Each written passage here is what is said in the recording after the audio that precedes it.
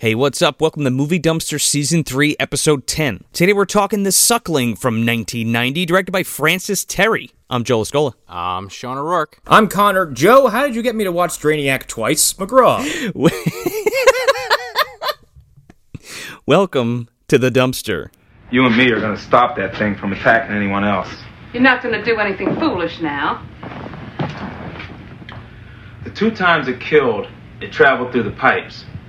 Now I figure if we clog those pipes, it'll be trapped. Well, it sounds like a good plan. It might work. All right, let's get started.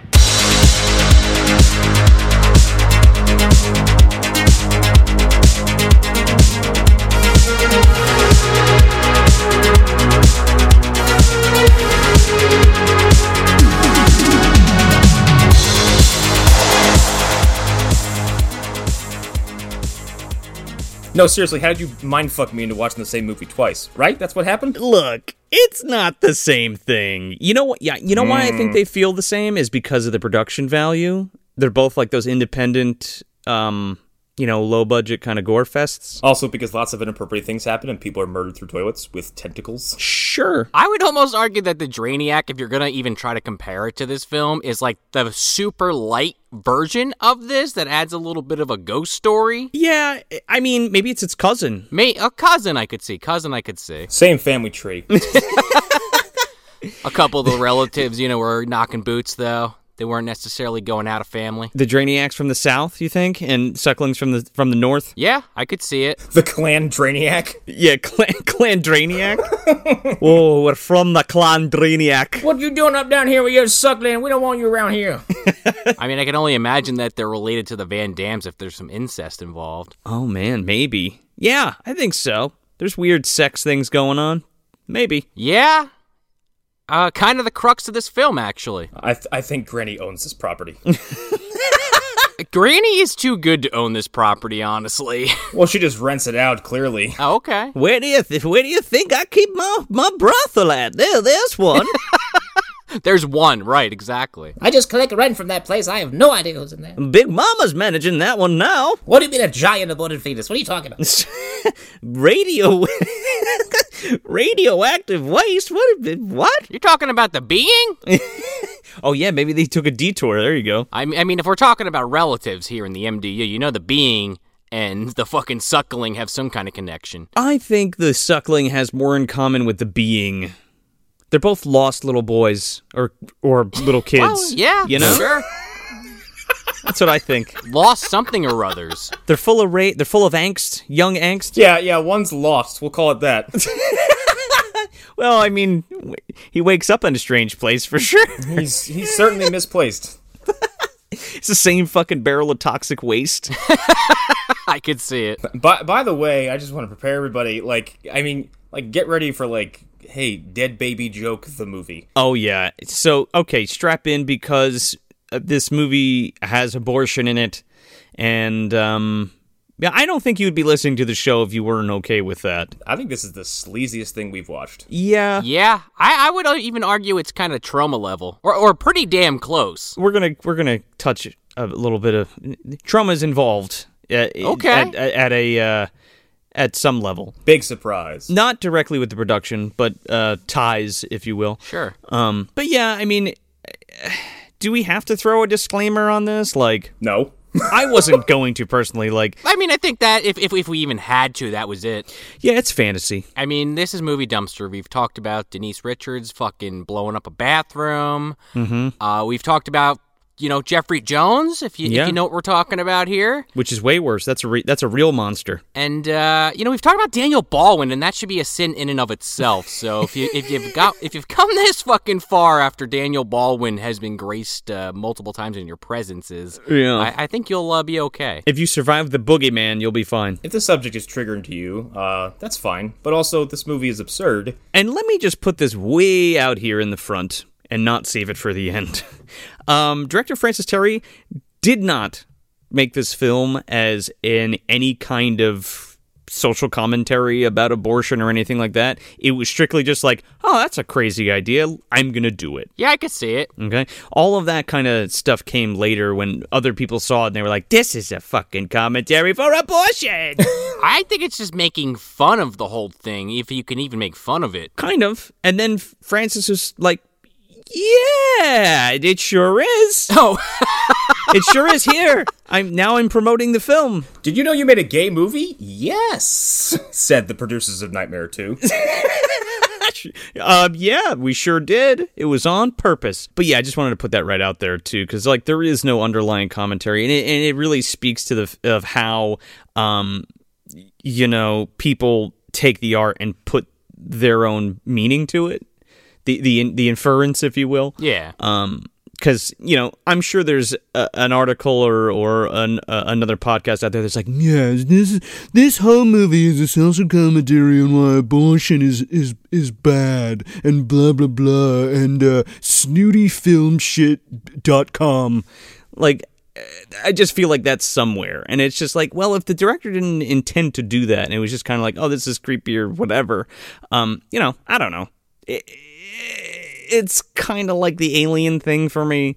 If you can extrapolate social commentary from this movie, more power to you, because I forgot people's names at some points. They don't even say certain characters' names. No. It's just like you look at the credits and it's like, girl, doctor. It's like the whole thing with Alien and like the whole rape thing and like, yeah, I guess it's there. Sure. But I don't know if I personally agree with it. I don't even know if that's what Dan O'Bannon did or intended. I don't know. Or Ridley Scott had just said that afterwards and was like, it was. It was all about rape and blah, blah, blah. Men getting pregnant or something, ? That's a very interesting interpretation of his voice. I don't know. He's British. To that point, I'm a huge fan of tchotchke giveaway shits, right? Like old video store promotional items or any type of like kitschy promotional thing for movies and stuff. This film had a little foam latex fetus in a jar that said danger on it, and then it had the title of the film. I don't know how rare that is. I'm sure it's rare as shit because, first of all, I don't own this movie on VHS, and I've been looking for a very long time. So, two things. If anybody listening has the Suckling on VHS and wants to part with it and or this promotional fetus item, I need to purchase both of them and reach out to us, please. I would love to own these things eventually. I was joking that GVD and the Van Dams had something to do with this film, but with the fetus in a fucking jar, I think you just proved it, Joe. Yeah. Now, can you eat that and sustain your craving? That's what I want to know. It's possible. I don't know if it's pickled, right? Well, that might be the one thing missing. Yeah, I feel you need that special Rucker Hauer juice in the fucking jar. I was gonna say this already sounds like something that we'd find on his desk in that movie. I was in a plane in Africa and one functioning vagina. Where do you think he got that juice from? Ah, it was a suckling juice. So, sorry, I'm not really sure where I should start. There's a lot of shit to talk about behind the scenes, but there's also like... I was going to say, I don't know a fucking thing about this movie. There's not much out there. Didn't look like it. No, this is like one of those films where literally nobody on Wikipedia had a link to another fucking page. No, I mean, it's a bunch of nobodies in this film with this is the director's only film that he's ever made. Well, because I think one thing that's really interesting about this film before we actually dive in is... It was made in 1990, but it's set in 1973, and I think they kind of nail that, strangely enough. Because I thought this movie was made in the 70s. I think just because the way that it's shot, I mean, I don't think it looks 70s at all. I think it looks like... It looks more 80s to me, like early 80s, which I guess is kind of... 70s, right? I could see that more so. It's the 70s leftovers. So yeah, like Sean said, it was made in 89, came out in 90, and then released in 92. Oof. And most of this is shot in Brooklyn. Really? A lot of like the house is in Brooklyn, I believe, and then they did like other stuff. They did some hospital in another part of the city, and one other place they did like the basement scene. So you guys, does somebody want to plot crunch this bad boy? Oh boy. If not, I will. Go for it. Okay. A couple go to a brothel, and the boyfriend, Phil, basically lies to her, and she is drugged and knocked out and is given an abortion against her will. And they flush this fetus down a fucking toilet, and it falls in some toxic waste, and then it gets 8 feet fucking tall and starts giving people raspberries and clawing people to fucking death. And it's climbing through the walls, and they're pretty much trapped in there because it somehow creates this almost like embryonic fluid that gets stuck to all the walls and doors outside that keeps them trapped. Yeah, this membranous thing. And they try to survive, and that's kind of the movie. Sort of. It also has big, giant, silly Magikarp eyes, and I laughed every time it looked at the camera. We got Ralph Cordero and Dean Merzel working on the effects on this. Ralph Cordero worked on like Toxic Avenger, and so that's like how how the trauma shit is going to start leaking into this, right? That makes too much sense. Yeah, so he's worked on Toxic Avenger and like Flesh Eating Mothers, Robot Holocaust, but also Coraline. Wow. Whoa. And that Brendan Fraser George of the Jungle movie. Oh. We got to do that one day. Yeah, maybe. Whenever we feel like hating ourselves again. You know, it's been a little while since Pluto Nash. And Cordero was like the main point guy. I mean, he designed the creature and the suit, the whole fucking nine. But Dean Merzel, I guess, was his assistant. But Dean's worked on Critters 3 and 4, Black Roses, fucking Begotten, Blades, the Killer Lawnmower movie, Metamorphosis, the Alien Factor, the sequel to Deadly Spawn, Children of the Corn 3, Buffy the fucking Vampire Slayer, and Face Off. Oh my god, Face Off. Yeah. I just perked up. My ears perked up. Yeah. No, not the show Face Off. I'm talking about like John Travolta, Nicolas Cage Face Off. Yeah. You're talking Face Off. Face Off. You named a lot of movies that have amazing effects, but Face Off always fucking blows me away every time I watch that movie because the way they do that face transfer looks fucking amazing. Well, because it's Kevin Yeager, baby. I mean, this dude Merzel is working under Kevin Yeager, like for his shop, whatever that may be. It's still cool. It's still a pretty sweet list of credits. Because the effects in this film, I mean, we're going to talk about this, so I don't want to put the cart before the horse, but I think it might be the best part of the film is the actual effects in it. Wholeheartedly agree. Oh yeah, totally. Also, just a little peek behind the curtain for this. This is a low budget movie. I couldn't tell. I know, but my case in point is it was like $50,000 for the whole thing. Oh, and it shows for the most part. Yeah, but the fucking creature effects were $10,000. It took $10,000. Wow, to make this creature, and I just want to kind of put that into perspective for you because like I feel like a lot of people don't realize how much work it is to create creature effects, let alone a whole fucking suit with animatronics in the head and shit like that, you know? Yeah. And for how low budget this is, it's still that much money. You know what I mean? To have something as good as what we get in this film. Because we got all kinds of shit. We got stop motion in this film. We got hand puppets. We got full suits. We got animatronic heads. All kinds of good shit. Reverse photography, which I love. Just one more tidbit before we really jump into it. Michael Gingold is in the fucking creature suit for a lot of these scenes. And who is that? Because I'm not familiar with that name. He is the former editor-in-chief of Fangoria magazine. What the fuck? Okay. Yeah. That was a weird credit. Yeah. Super awesome dude. I got the chance to bullshit with him at, I think Monster Mania he was at. He was promoting his book, The Ad Nauseum, which is like all of these old newspaper ads for movies that are all cut out, and he put this book together. Okay. It's really great. If that sounds fun. Yeah, you guys need to check it out, and the listeners need to check it out if you haven't already. Good shit. He has a horror one and he has a sci-fi one, which is really cool. Okay, 2 genres right up my alley. Yeah, man. Now he's got to do the fantasy one, and then he's got me totally hooked. Yeah, I wrote a whole goddamn review of that book, and then got burned by some this company, or not even a company. I forgot what the fuck it was called. I don't want to call anybody out on the air, but it like dissolved, and and this dude like fucked over like a bunch of artists and graphic designers and writers and shit, and like it was a bummer. Oh my so God. yeah, so I should probably just put that out there because I wrote it. It's just sitting in a fucking file. Anyway. Yeah, fuck it. Put it out there for the people. But yeah, he's in the fucking creature suit, and I just thought that was so crazy. I don't know. I had no idea. Until I cracked open my fucking Vinegar Syndrome Blu-ray of this. started scanning it. I like how you're like, I don't have it on VHS, but I certainly have it on Blu-ray. I sure do. Yeah.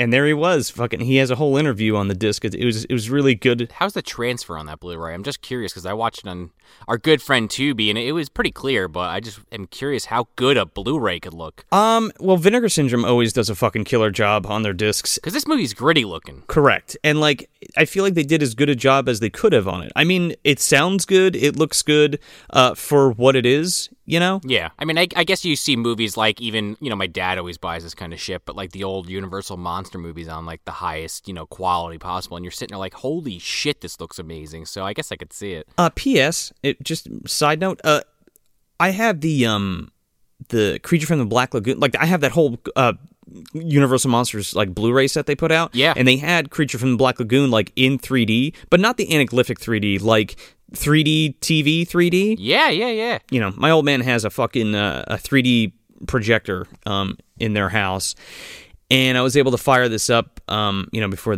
all the fucking pandemic and shit. But like, I was so stunned watching it because like I've seen it a million times. It's like it's my favorite Universal monster movie. But like, it was so fucking clear, and the 3D was amazing. Like, I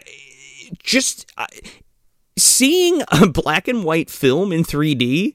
Yeah. And being so like well done. I don't know. It was absolutely fucking stunning. I got to do that now because my favorite, just because you said yours, I'll say mine. My favorite Universal monster movie is probably Bride of Frankenstein, and I would like to see that in 3D because those little guys in the fucking jar, that probably looks sick. Yeah, well, is that 3D? I'm saying if it's got to be out there, you would think, right? Oh, I don't know because Creature was originally presented in 3D, like in the cinema. Oh, and then they made it They made a 3D version of it on the disc. Which was cool. Well, regardless, now I got to track down a fucking copy of Bride of Frankenstein because now it's like in the back of my head. But of course, you got to watch them back to back. You can't just go into two without watching one. No, not at all. But I digress. Yeah, it's like the MCU. You can't just sit down with one. Well, yeah.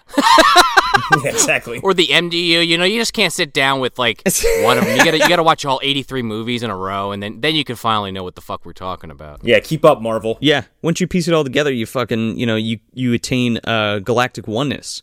Right. Well, you got that Sutter Kane fucking picture you got to piece together. We've talked about it before. Yes, exactly.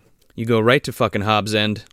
Meet that fucking that tentacle lady. Yeah, and then next door is the Wizard's house. Ali Oates is there. Dobby's there doing fucking tequila on the top of the kitchen table. Fucking doorbell rings. Who's that? Oh, Norm. Norm from fucking House is there. Yeah. Yeah, Norm comes over.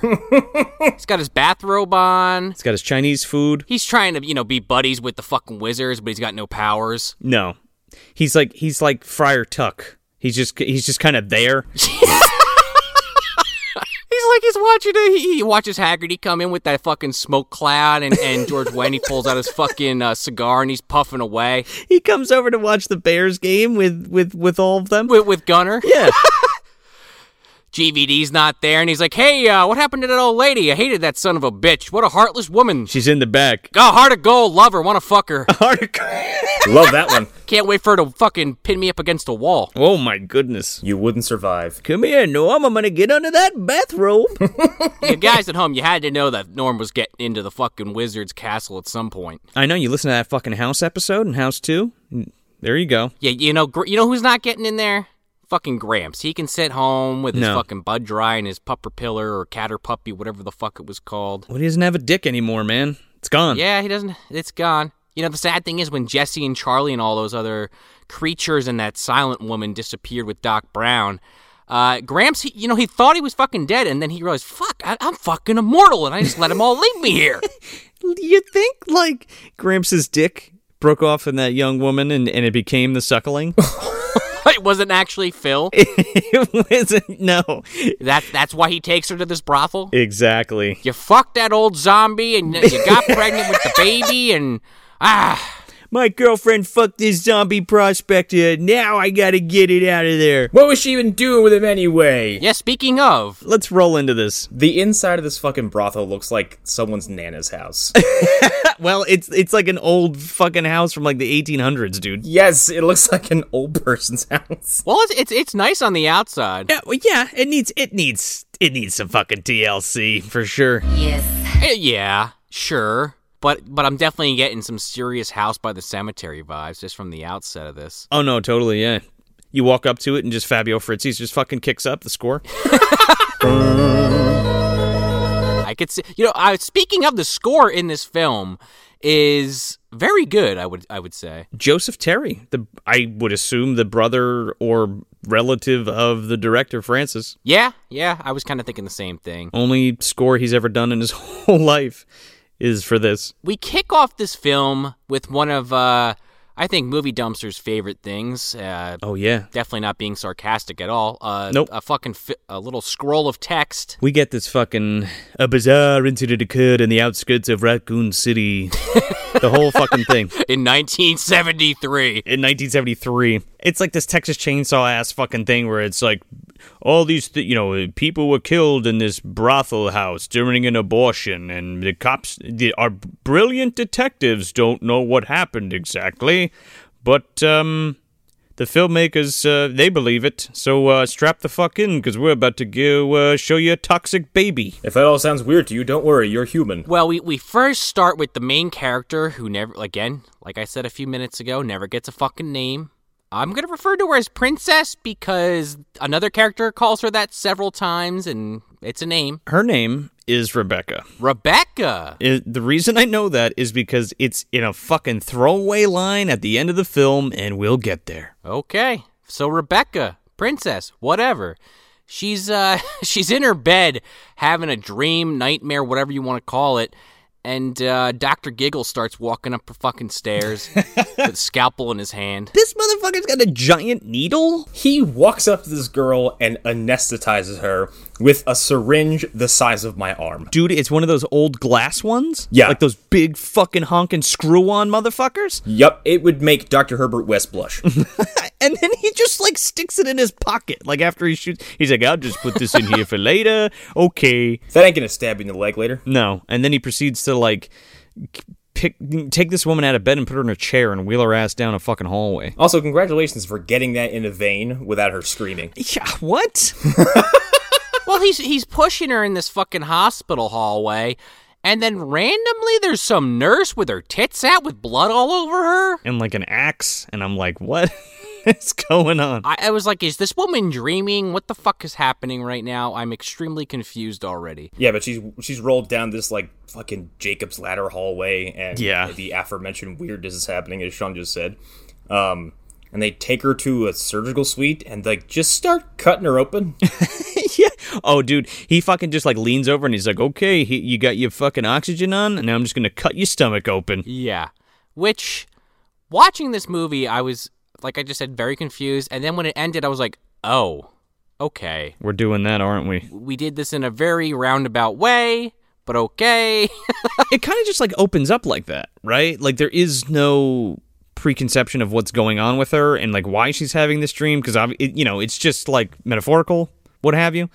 Right. And we also get, like, a dream within a dream again, because she, like, wakes up and then gets, like, her throat slashed and then wakes up again. Yeah, by Dr. Giggles, by the way. The gigs, man. Oh, I can't wait to do that. It's coming. One day. Her name's Lisa Petruno, by the way. Lisa Petruno. And this is another Trauma tie-in because she was in Troma's War. And Galactic Gigolo. I've never heard of Troma's War. Check it out. It's fucking wacky. We also see her when she wakes up the second time. She is now basically strapped to this medical equipment. And she looks incredibly dazed. And then we get introduced to these... I don't even know what to refer to these guys as. Dr. and intern, this one older doctor and this other guy who can't act to save his goddamn life. This guy looks like Danny DeVito ate Bobcat Goldthwait. Did that fucking fusion dance. Oh, yeah. Fucking fly teleported, motherfucker. This doctor is basically explaining the plot of the film to the quote-unquote intern, because I only know he's an intern because he goes, I'm very busy as an intern, as you must know. Me, the intern, in this very hospital. Did you hear about the massacre of that woman? She was in a brothel. Nobody knows what happened. They're still trying to figure it out. What the hell happened in there? I don't know. Let's find... Movie? Can you tell us? Well, then we get to, basically the rest of the film is a flashback if you're paying attention. If not, you're just really fucking confused. Yup. If you look away, you're like, wait, what? That happened to me a few times, no joke. Yeah. Well, we go to the couple that we were talking about earlier, which is this woman and her boyfriend, Phil, this guy in this fucking blue and yellow striped shirt. And I gotta tell you, this guy's a motherfucker. Oh, he's a scumbag, dude. He also looks like he's auditioning for some, television, children's television program. Like, he looks like a fucking Steve replacement for fucking Blue's Clues. With his giant yellow shirt. Is this the Full House auditions, or what? Is this Sesame Street? Who's... what? No, he's like, his whole fucking angle is like, listen, babe, I'm a fucking privileged white dude and my dad's of importance, so, like, you can't be pregnant right now. And, I'm doing this for us, okay? But mostly for me. But she's, like, super conflicted, and he does not give two shits. No, he's like, you'll be fine. It'll be fine. But also, I don't get the impression that she actually knows why they're there. I think she does. It's just because she has the exuberance of fucking Kirsten from Elves. Okay, yeah. She's like, what? But I want to keep it. Like, I don't, I'll give it for an adoption or whatever. She's pregnant, by the way, P.S. Right. She's like, I'm going to keep it. I'll just, like, give it away, like, when I'm done. And he's like, no. That's too much fucking work. Look, we're going to go in here. We're going to take care of it, okay? I was comparing him to, what's-his-face from Black Christmas. Oh, yeah, Peter. Yeah, McWig. Yeah, mm-hmm. Yeah, he swung all the way the other direction. He was like, no, we're keeping it because my baby. And he's like, I need to keep up my fucking image, so no, you can't have it. Yeah. So then they knock on the door, and this guy comes out, Sherman, with this killer fucking mullet and mustache combo. Dude, he looks like Lionel Richie for sure. Yeah. The door opens up, and he's like, hello. Yeah. He's dancing on the ceiling. Yeah, oh yeah, he sure is. And he's just like, so, you're new, huh? You gotta come around back. And they're like, okay. And then they go to this, like, Beetlejuice-ass waiting room. I'm waiting for that woman with the fucking legs cut off to be sitting there, and the guy with the shrunken head. Oh, yeah, man. Alec Baldwin walks in with a fucking number a mile long. I love that the brothel has a lobby. That's the funniest fucking thing. It has a waiting room. Yeah, like, what? Big Mama will see you now. We also get this other character that is both my favorite and least favorite character in the film, if that even makes any sense. This fucking business perv. Oh, man. He looks like somebody, and I couldn't put my finger on it. You know who he kind of reminds me of, or at least who I think, it's Bill O'Reilly, man. Oh, whoa, yeah. Kind of? Yeah, kind of. This would be Bill O'Reilly. He goes to get laid, or get dominated, as we find out, and he doesn't want anybody to know about it. No, he's a real fucking twerp, too. I hate this fucking guy. Hence, Bill O'Reilly. Yes. There's no spin zone! But actually, it is. Well, I don't know about that, dude, because we got this fucking propeller hat on? Is that what we're doing? Oh, boy. All right. Yeah, because we go to this guy in the room, totally naked with his propeller hat on, and he opens up his fucking briefcase. Of dicks. He's just full of dildos and vibrators. There's a fucking condom hanging out of it, like, on the corner before he opens the briefcase. This scene...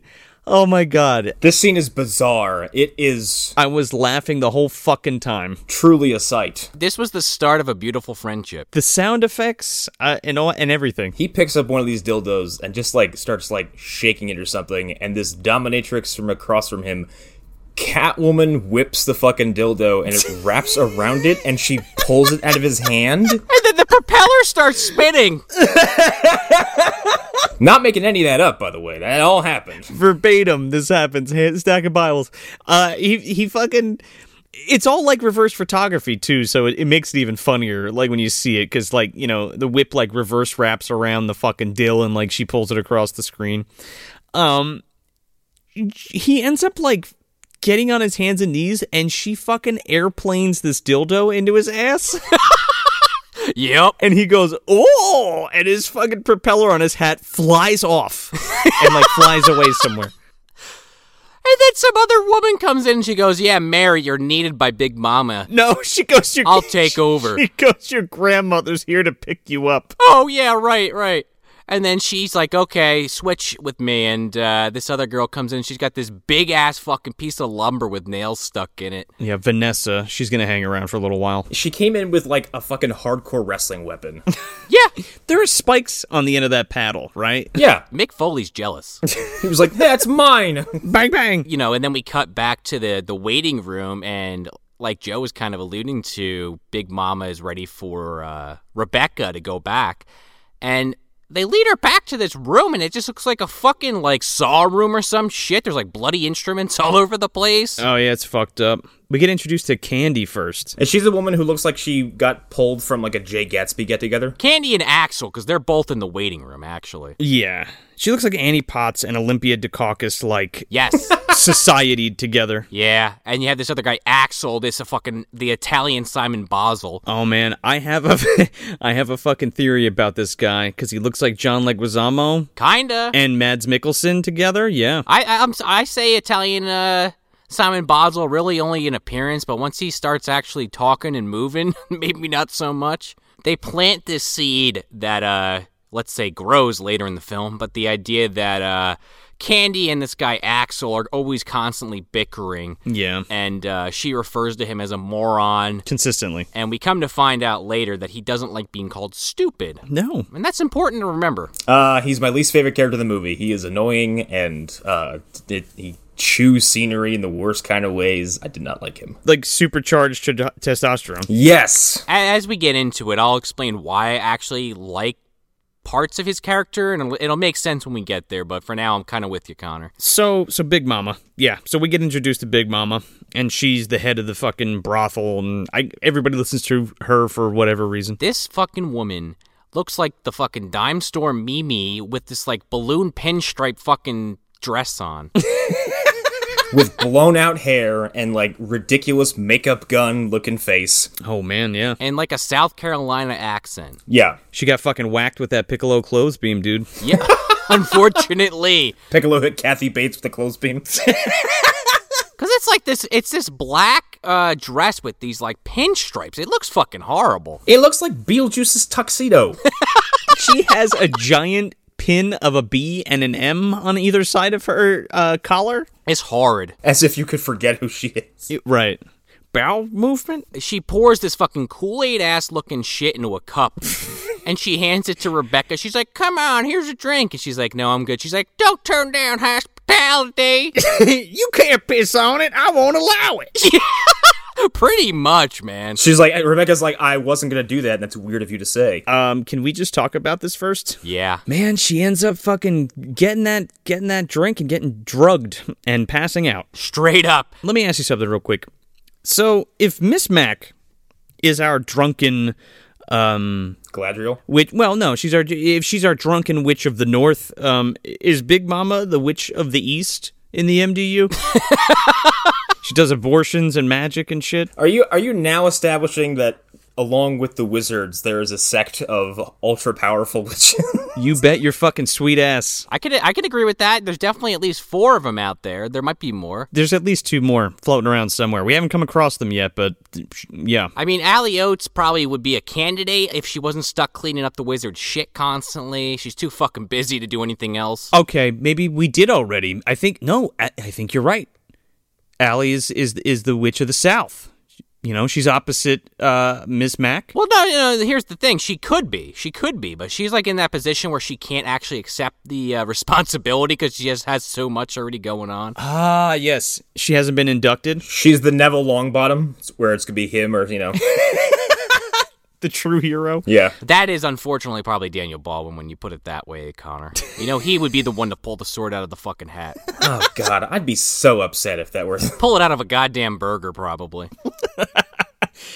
How much tequila am I going to need for this? Daniel Baldwin's like the heel in wrestling who keeps winning. You're like, ah. So, yeah, they abort this baby. Her, Big Mama, this fucking doctor, and a couple of the and Bertha, the fucking prostitutes, help her basically take care of this. Yeah, we can't forget Bertha. Yeah, Bertha, she's important to this film for the 2 scenes she's in. Yeah, well, she is important. Don't worry, I'll fix that. I'll remedy that. Okay. After they finish this abortion, Bertha takes the fetus and just flushes it down the toilet. Big Mama goes, you know what to do with that. Put it down the toilet. This fetus is gigantic. Dude, how many weeks is this? It's not even weeks, it's months at this point.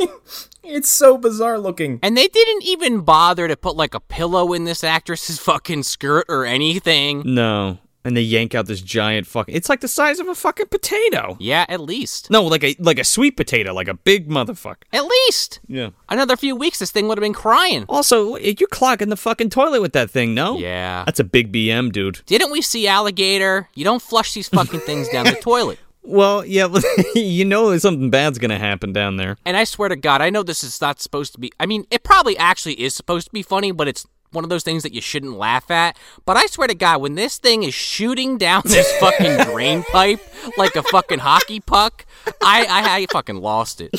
Dude, it's... Okay, so first of all, this is definitely like a black comedy, too. But, like... Yeah. Oh, yeah. This set design is so fucking cool. The sewer that it's traveling down. This sewer is the coolest looking location in the movie. It looks kind of like where they find the fucking slime in Ghostbusters. Like it's this, like weird eerie atmosphere to it. And there's like purple lighting. Yeah, man. River of slime. There's gotta be 50,000 gallons of the stuff. Sorry, I missed it. So yeah, it just looks really fucking cool. The way it's lit and everything.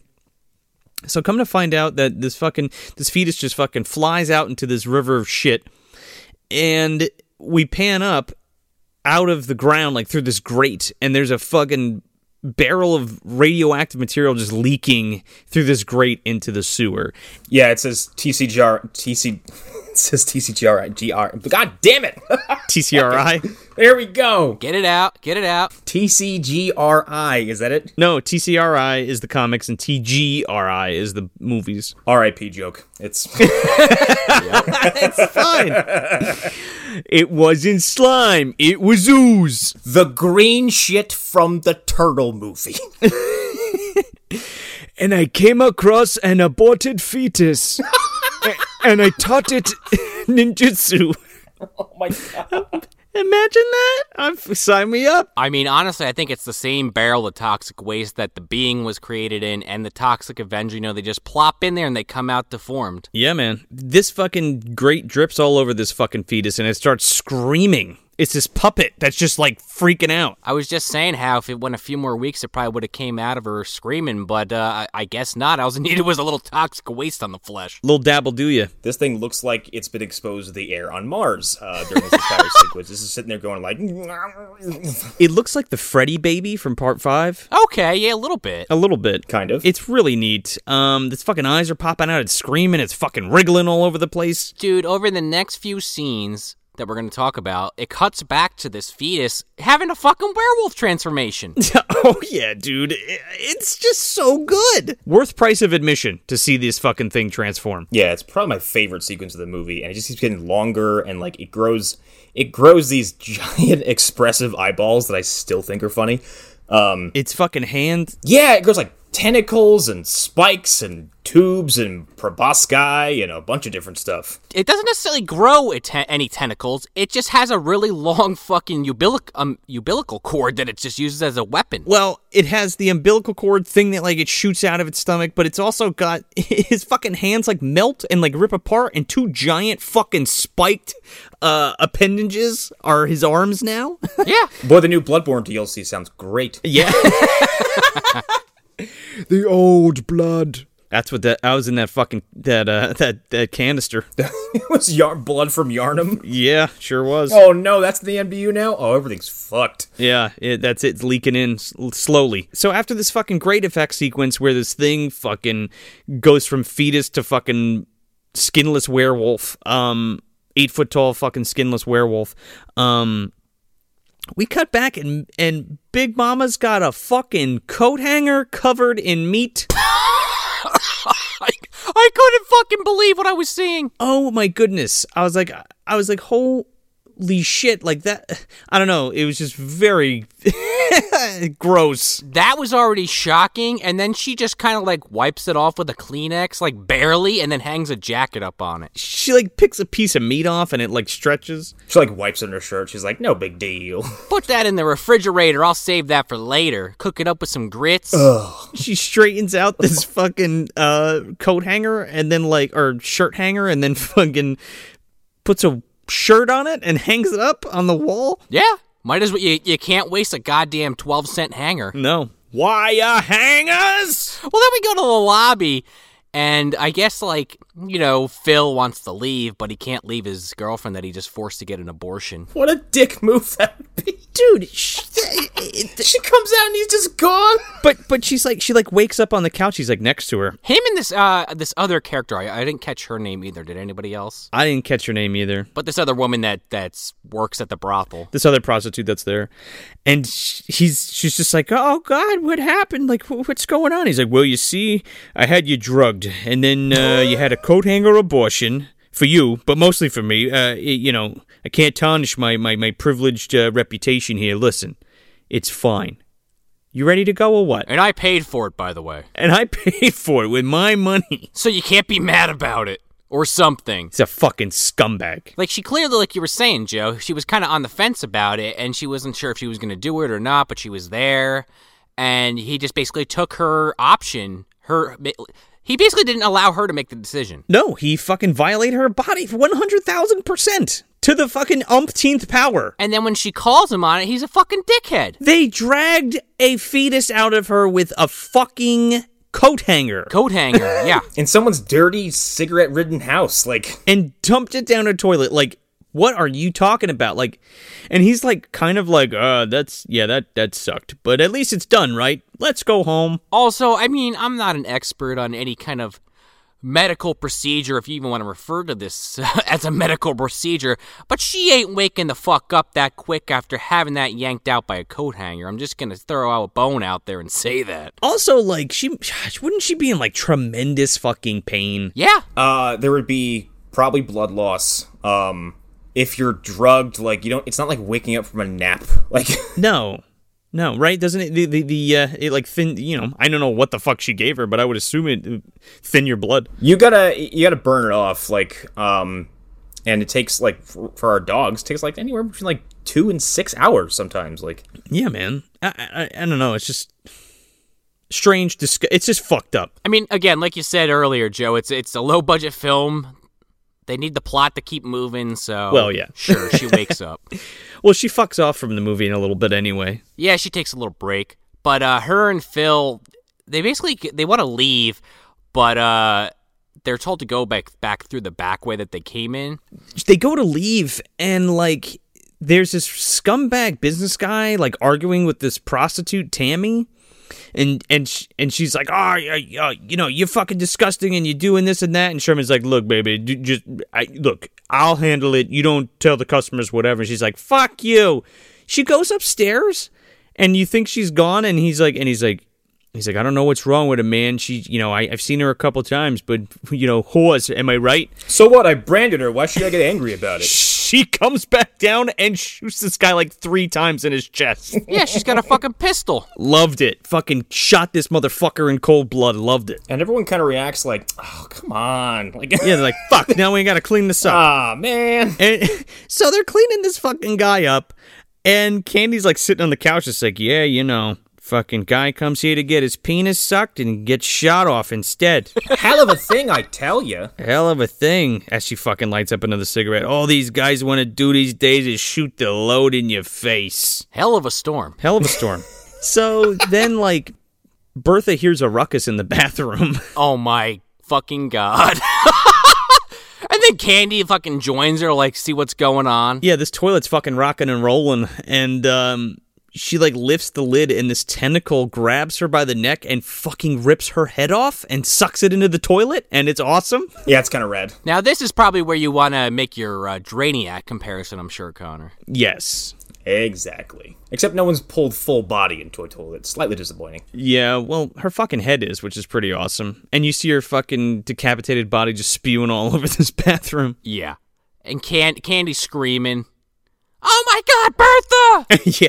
It reminded me a lot of Deadly Spawn when What's-Her-Face gets her head chopped off in that movie and then thrown at a fucking window. Yes. And then she runs to Big Mama and is like, oh my God, Bertha just got killed, something in the toilet. And everyone's like, whoa, what the fuck, what are you talking about? This bitch is fucking crazy. She's crazy. The guy in fucking Axel comes up and starts just, like, his purpose in this movie is just to be like, stupid fucking bitch, you fucking crazy, you fucking fuck you. I mean, he is basically, for like 2/3 of this film, the fucking antagonist. Like, ignore the suckling. Sure. Yeah, well, he's the human threat of this. Right. He is the thing that makes the plot go, and that's kind of the part of his character that I like. But as a person in a movie, he is a fucking asshole. Oh, yeah, he's a scumbag. He's what happens when you pour Bang energy drink onto a tank top. Okay, so here's my other thing. Do you think that this guy had sex with one of these prostitutes? She had a kid, right? She didn't get it aborted like in this movie, but she had a kid, but gave it away, like up for adoption. And then Mario found it and raised him. Oh my God. Maybe? Wow. I was not ready for that at all. The birth of Luigi.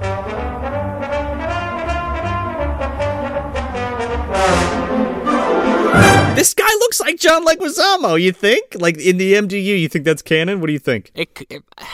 I mean, he's been his mother, his father, his whole life. I can't really argue with that concrete fucking information. I'm pretty sure. Rumor has it, right? Word on the street is. I think if you add a little bit of John Hurt to the mix, anything can happen. Anything's possible. Maybe John Hurt took the kid. John Hurt left him on Mario's doorstep. Yeah, but instead of in like a golden egg, it was like in a bath, like a baby bathtub. What's a plumbing joke? I don't know. You know, John Hurt, he goes to the hospital and he's just stealing babies and fucking left and right. And just mixing them up. You know, in Hard Boiled, when they're fucking taking all those babies out the window, when the fucking hospital's blowing up down the fucking, out the side of the window, he's got the portal set up and the babies are just getting loaded into his fucking car. Playing a fucking shell game of life with these children. Yeah. He walks right by the hospital staff. He's like, do something about it. Go fuck yourself. I dare you. So anyway, yeah, Luigi. So while they're arguing, basically, whether, you know, Candy's crazy or what, you know, basically they don't want to check Bertha, essentially. They just want to argue. Yeah, nobody wants to go look at what the fucking deal is. Right. And then that's when Phil and Rebecca come back and they're like, yeah, the back door's jammed. We can't get out. Yeah, they're like, you fuckers are still here? Would you leave already? In the time that it takes them to go back there, the suckling, as this thing's going to be referred to, I suppose, or the fetus, take your pick, has taken embryonic fluid that it can just produce like fucking Spider-Man or some shit and has put it on all the exits so that they can't leave. Mm-hmm. Basically, they look like, I mean, I say they're embryonic fluid because I think that's kind of what the director is going for. They're like membranous splotches of like flesh. Yes. They look like something Tetsuo would throw at you from Akira. Yeah, it's like fucking flesh glue that is like stuck all over the windows and doors of this place, so nobody can get out. I would have loved if this movie had a slightly better budget to see this thing actually kill somebody with that fucking whatever that stuff was. Well, maybe. Like at the end of the movie? Well, we'll get to that. Maybe you might be onto something. Yeah, question mark? Doesn't Axel try kicking down the door and it makes the funniest fucking sound effect? Oh my god. Funny sound effect? Look at the fucking action in this man trying to kick this door. Is hilarious. He keeps going at it. He's like a fucking, I don't even know what. He's basically going back and he's like, It's one of those things you'd have to fucking see. I don't know. He doesn't look like he's trying to open a door. He looks like he's just punching a wall. Like, yeah, I don't know what he's doing. He's dancing in front of this fucking door, and he's like, yeah, it won't open, fuck. At this point, too, that businessman, the guy, fucking Bill O'Reilly, shows up. Yep. You know, he's like, I gotta leave. He's like, I'm never coming back to this establishment if you don't let me out of here. Like, the doors are stuck. We can't leave. What part of that don't you understand? He's like, I'll take my business elsewhere. And then someone like goes to help him with his briefcase. He's like, don't touch that. It's my property. It's got my dildos in it. Yeah, exactly. It has all those dildos in it. He's like, don't touch it. It's full of dildos. Now you don't want to touch it, do you? That have been in his asshole. It just starts, you just hear, that's mind your goddamn business. I got a BMW parked outside, you fuck. Let me out of here. Oh, yeah, you know, I have a BMW outside. I don't know how much longer it's going to last in this neighborhood. Yeah, and he's like, he just keeps like putting all these prostitutes down. He's like, you're a fucking whore, and he's like, I got a reason to live, okay? Yeah, what a scumbag! Like, he says some appalling shit. We're doing it live. We'll do it live. Give me my propeller hat. Fuck it. No, don't touch the propeller hat. It moves on its own. We're taking off, baby. Just walking around, fucking huffing and puffing with a cigarette in his mouth. The blade's just spinning. I wish somebody would have fucking knocked this fucking guy out. This guy doesn't get hit. Well, he actually gets it good later. But anyway, then we just cut randomly because they're arguing, and then we hear a scream, and the fucking monster kills Tammy, the chick who shot that dude before. Right, upstairs. She's just like up in her room, yeah, and this thing's like ripping through her mattress and like drags her under the bed and just like slashes the fuck out of her. Yeah, it's pretty good. Yeah, it's pretty good. And then it like slurps down the fucking drain. Everybody comes in. They're like, what the fuck? One thing that's actually we should maybe note is the layout of this like one main area they hang out with. I mean, we kind of talked about it a little bit here, but it's basically like the waiting room that's connected to like a larger, I would almost call it like a living room for lack of a better term. It's like the living room attached to the den. Right. Exactly. And then there's this separate area where this guy got shot and with this main door they're trying to get through in this almost like this very thin stairwell that kind of goes up to almost like an attic room if you can kind of picture it at home. And they're constantly hanging out on the fucking steps over here. People are getting shot over here. People are arguing over here. Yeah, and it's like the stairway that like barely one fucking person can get down. Like, it's very narrow. Right. It's like shoulder width. Like, after they find Tammy, like, Axel and Sherman, like, have it out. They, like, duke it out. And, like, fucking Axel pulls out, like, a butterfly knife and just... Sherman just beats the shit out of him and, like, knocks him the fuck out and, like, puts him in a bedroom, and he just fucks off for a little while. Basically assuming, okay, he's knocked out, we don't have to worry about his ass for a while. Sure, yeah. He knocks him out, looks down and goes, is it me you're looking for? And then him and Phil go and take Axel's weights and basically tie them together as a way to break this fucking front door down, essentially. Yeah, and there's the whole scene, too, like, where Sherman finds a hammer and a screwdriver, and he's like, we're just gonna fucking bust our way out through the wall. We're going to chisel out of the house. And the fucking business guy's like, what? I'm not gonna do that. I can't do that. I'm not a laborer. I'm a fucking businessman. Fuck you. I'm not doing no chiseling. This idea that Sherman has with this fucking screwdriver and a hammer, like... It's a horrible plan. Like, it's just really to fuck with this business guy. Because why wouldn't you just take that hammer to the door, just keep hitting it as much as you can until you get tired, sure, hand it to the next person, then they do it, and then just fucking repeat. Sure. But the fact of the matter is, like, Sherman makes him do it because he keeps complaining, and he's like, I'm not going to do that. Have one of the whores do it. I'm not doing it. Sherman's like, watch. I'm better than that. I'm a civilian. I'm a Fox News host. I'm white. I have a TV show. I got a BMW. Sherman walks over to somebody else. He's like, want to see me keep an idiot occupied for 2 hours? Watch this. He calls him a vulgarian. Like, what kind of insult is that? And I'm like, is that some, like, fucking Tobin Spirit Guide shit? I'm like, I've never heard that term before. No. Vulgar the Vulgarian? He's from Planet Vulgar. So they figure out that, like, the suckling, like, comes through drains and shit because they saw it go down the fucking pipe. So they're like, all right, great, we're gonna plug all the drains in the fucking house. Dude, this sink has the dirtiest fucking dishes. Dude, this whole place is filthy. This place could definitely use Allie's touch. Yeah. Allie comes in, she's like, all right, you need a clothesline of clothes here, and a ham sandwich there, and a half-eaten bowl of cereal right there. What do you mean you don't have a house elf? Oh my god, Dobby is in here, but he's also a prostitute? Honestly, I feel like this is Creature's fucking place to hang out. That's why it's such a shithole. He's kicking back with a fucking cigar. This is pre-aberration, so he hasn't been killed yet by the fucking lizards. Creature gives no fucks. Allie's like, I can't believe I didn't see one giant pile of laundry here. Yeah, I need someplace to take a nap. Yeah. What does she nest like a rat? Where's your washing machine? She just crawls in. No, she crawls in next to it. There's like a pile of fucking abortion rags she fucking hides in. Oh. But then she crawls too far, comes out the other side, meets a Spanish maid, and she's no. She's wealthy. Margarita fucking drops her dishes. Fucking Allie, she gives like that grimace kind of like look that she does in fucking Boneyard, like, oh, fuck. I thought you just said she looks like Grimace when she comes out of that fucking thing. And I was like, maybe. Margarita drops a plate of fucking dishes. She's like, "Ay, Dios mío." Jersey, what the hell did I do to myself? You purple abomination. I've crossed dimensions, Jersey. I'm a fucking purple freak.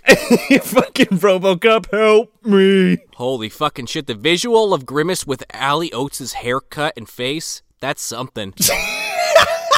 Gotta pull that up in Photoshop. Oh, fuck, man. That's that only when she crosses dimensions, though, right? It's like Right, yeah. It's like when Thor's on Earth, he can turn his hammer into a fucking umbrella. She's not happy about it. She goes right back through that washing machine, but unfortunately the fucking door is closed, so she's got to wait it out. Well, she finally locked it, is what happened. Margarita was like, I'm locking this shit. I've had enough of these people coming through this drive. That's enough people crawling through. She needs Cliff from Cheers to come over, trained adventurer and electrician. He could help her out. Do you think he services that machine? Found your problem here, Margarita. You got a core line tunnel to a different dimension. You got poor housewives that want to be rich on the other side. You better close this shit up. Next thing you know, you're going to have a Grimace crawling through there. Let me ask you a question there, Allie. Is your house also a Aztec temple? Because if not, I can't really help you. Oh, it might be. It's burning fucking all her case files under that fireplace where you put that skull? Maybe. Maybe. Somewhere in there, it's in the ash. You just gotta look for it. So they're clogging up this fucking sink in the kitchen, and an umbilical cord like fucking shoots out of the bottom of the sink and grabs the college kid. What the fuck's his name? Oh, Phil? Grabs Phil, and Sherman saves him. He cuts the fucking cord on this thing. And there's an awkward shot of some stop motion animation, and it's very grainy. I love it. Yeah, I love that too. I love stop motion. It's so fucking charming. Especially the jitteriness of it. Yeah, it's like it's not exactly perfect, but it still looks good to me. It's not smooth at all. It's very charming. It's like shit I used to make when I was 10. Yeah. Exactly. I think that's Joe. Me and you, same thing. It's we used to do that as kids, so it's you have that affection for it, and the old Harryhausen shit. That's what always comes to mind. Oh yeah, hell yeah. Big fan. And it's not easy, by the way. No. I animated a tentacle for the movie She Kills. Yes. And I composited all of that scene. Which was fucking incredible, by the way. Thank you. It's pretty neat. I do special effects. Hey. Sometimes. Yes, you do. Also, P.S., the monster screams here, and it sounds like a fucking rusty door closing. Yeah. Pennyworth needs to fucking translate this with his fucking xylophone. So then they set these fucking weights up, and they have it tied on a fucking rope, and they have it looped over a board in the ceiling that they just were fuck it, we're gonna destroy this because we're gonna die anyway if we don't do something. Yeah, they stuff them all in a big giant chest and essentially make this giant wrecking ball. And then of course right before they're about to try it out, this fucking guy Axel wakes up. And he somehow got his hands on the fucking pistol that other girl had earlier, and he just shoots the rope. Yeah, he's now you ain't fucking getting out of the house, so you're stuck here. But he's playing cock of the walk with Sherman because he's yeah, you fucking punch me, man. Nobody dogs me, man. And he's I'll shoot you in the face, man. Yeah, and then he goes on this big fucking power trip for the rest of the movie where he's threatening everybody you're gonna do what I say or I'm gonna fucking kill you. Dude. And the businessman's I don't want to do this. I don't want to do any of this shit. I don't want to be. I got a life to look forward to. Dude, Sherman ends up wrestling this dude and knocking the gun out of his hand, and he smashes a bottle on his head, and Sherman gets the gun and he's now what, motherfucker? He's you're gonna sit down and shut the fuck up. And then the fucking monster bursts out of the wall and grabs Sherman and pulls him into his death. Dude, he gets it bad. The fucking mouth is just draining blood. Oh yeah. And that's Michael Gingold in that suit doing that, bursting through the fucking wall. I kind of love this plot point. You take out the cool-headed guy who's basically got the situation under control now. Yeah. And the only one that this madman is even remotely going to listen to. And now it's just fucking chaos. Now this madman's in charge, and oh, yeah. It services the plot, of course, and that's why I think I like it. There's nobody to challenge him. Right, yeah. Right, nobody's going to stand up to him. Sherman was the only dude who did that. And he whooped his ass twice. And the only other person you could maybe see doing it, because you find out later Big Mama basically was his surrogate mother, but she just doesn't say shit. She just kind of allows it to happen. Yeah, I don't get that. She diffuses a few situations, and then at some point she's just yeah, fuck it, I don't give a goddamn, do whatever you want. I mean, granted, this is the same woman that pulled a fucking fetus out of a girl with a fucking coat hanger and laughed about it, so maybe I'm trying to give her, maybe she's not a good person. She's got morals, man. So Axel's like fucking running around. He's like, everybody's gonna fucking listen to me now because I got a gun. You see it? We're gonna kill this thing or whatever. And Kennedy's like, yeah, fuck you. And he's like, what'd you say, bitch? And he like points the gun at her, and she just like gets up and walks away. He turns around and then fucking shoots this woman in the back of the head, and she's out of the movie. Yeah. And it turns out she's a robot because sparks fly out of her head. I was fucking shocked. I mean, there's some pretty good twists in this. Like, yeah. I didn't see Sherman getting, like, I didn't see him gonna get fucking pulled through the wall. I didn't see this coming either. I mean, it's inconsequential because in the sense of, like, this character didn't really add a lot to a plot. The bigger point is that this guy is unhinged, and now everyone, like, knows he's not fucking around. No, right. And he's just being a douchebag because he's like, it's an animal, right? So an animal's got to have a place to live, right? And if it's an animal, it needs water, right? So riddle me this, Batman. Where does it live? And fucking Phil's like, the boiler room. And he's like, correct. Now get the fuck up. We're going down there. Well, clearly it's the boiler room because the Undertaker and Kane and Mankind all live there too, right? Call Mick Foley. And Freddy Krueger. You just hear screeching on the fucking pipe, and Freddy's like, don't forget me. Yeah. Shut up, Jackie Earl Haley. Get over there.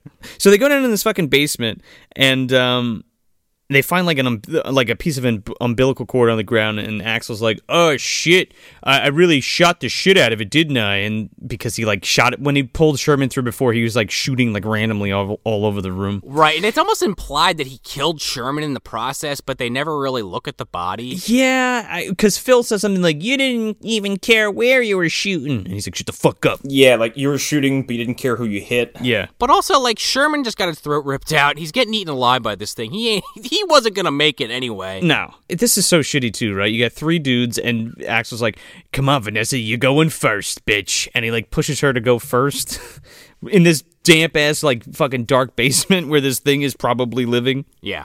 Unarmed.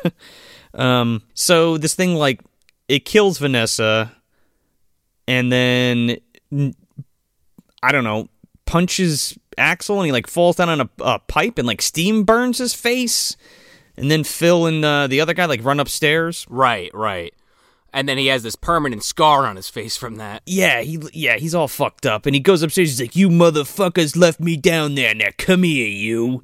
He grabs a business guy and he puts like one of those dog restrainer things on his neck. Like a pole? Yeah. He puts a rabies pole around his neck, yeah. And this guy, he's basically leaning around like fucking cattle. He's using him as a literal meat shield. He's like, bark for me, baby, bark. And the guy's like, arf, arf. Yep, lines up. Sounds like Bill O'Reilly, all right. Who's to say he wasn't enjoying this just a little bit? Oh, dude, he was into it. He was just getting fucked with that dildo before and then paddled and shit. He's into this. He puts on the rabies pole, he's like, oh, how'd you know? My dick's hot. I got a little mahogany here, guy. He whispers into fucking Axel's ear. He's like, yeah, you know my briefcase? Can you get something out there for me? And while you have me in this position, can you just, like, force this thing up my anus?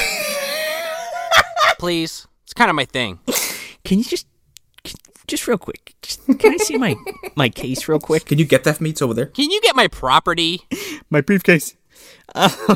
So they go back in the basement again, and, like, there's this weird scene. I mean, they're just walking around, right? And then, like, there's this weird scene where, like, he puts this guy's fucking head through a glass door that's down there. And he's like, hey, you did that to yourself, you fucking prick, yeah. Yeah. And then they hear the monster, and they fucking run away upstairs. And he runs away with his fucking rabies pole around his neck. Yeah. He's fucking running fast, too. Well, Axel doesn't give a shit. He picks a pole up. Yeah, well, no, he goes into this room because he's like, what the fuck is that noise? And the suckling's like fingering the outlet in there, the junction box. Which is never explained in any fashion. No, it's like electrocuting itself, but not really. Maybe it's a Sammy Kerr fan. Oh, yeah, there you go. You think so? Yeah, why not? Trick or treat, motherfucker. This dude picks up a pipe, and... oh, man, I laughed out loud. He's like, motherfucker! And he, like, runs across the basement and stabs he goes to stab it and it like ducks and he stabs it right into the fucking circuit breaker and just lights on. He like lights, like he's smoking from all different orifices, and then his fucking head explodes. Oh, it was great. It's kind of awesome. That was actually what made me think of Trick or Treat first. Oh man, it's so good. But we forgot to mention that right before he runs into it, he goes, "And now we'll finish where I started with your ear."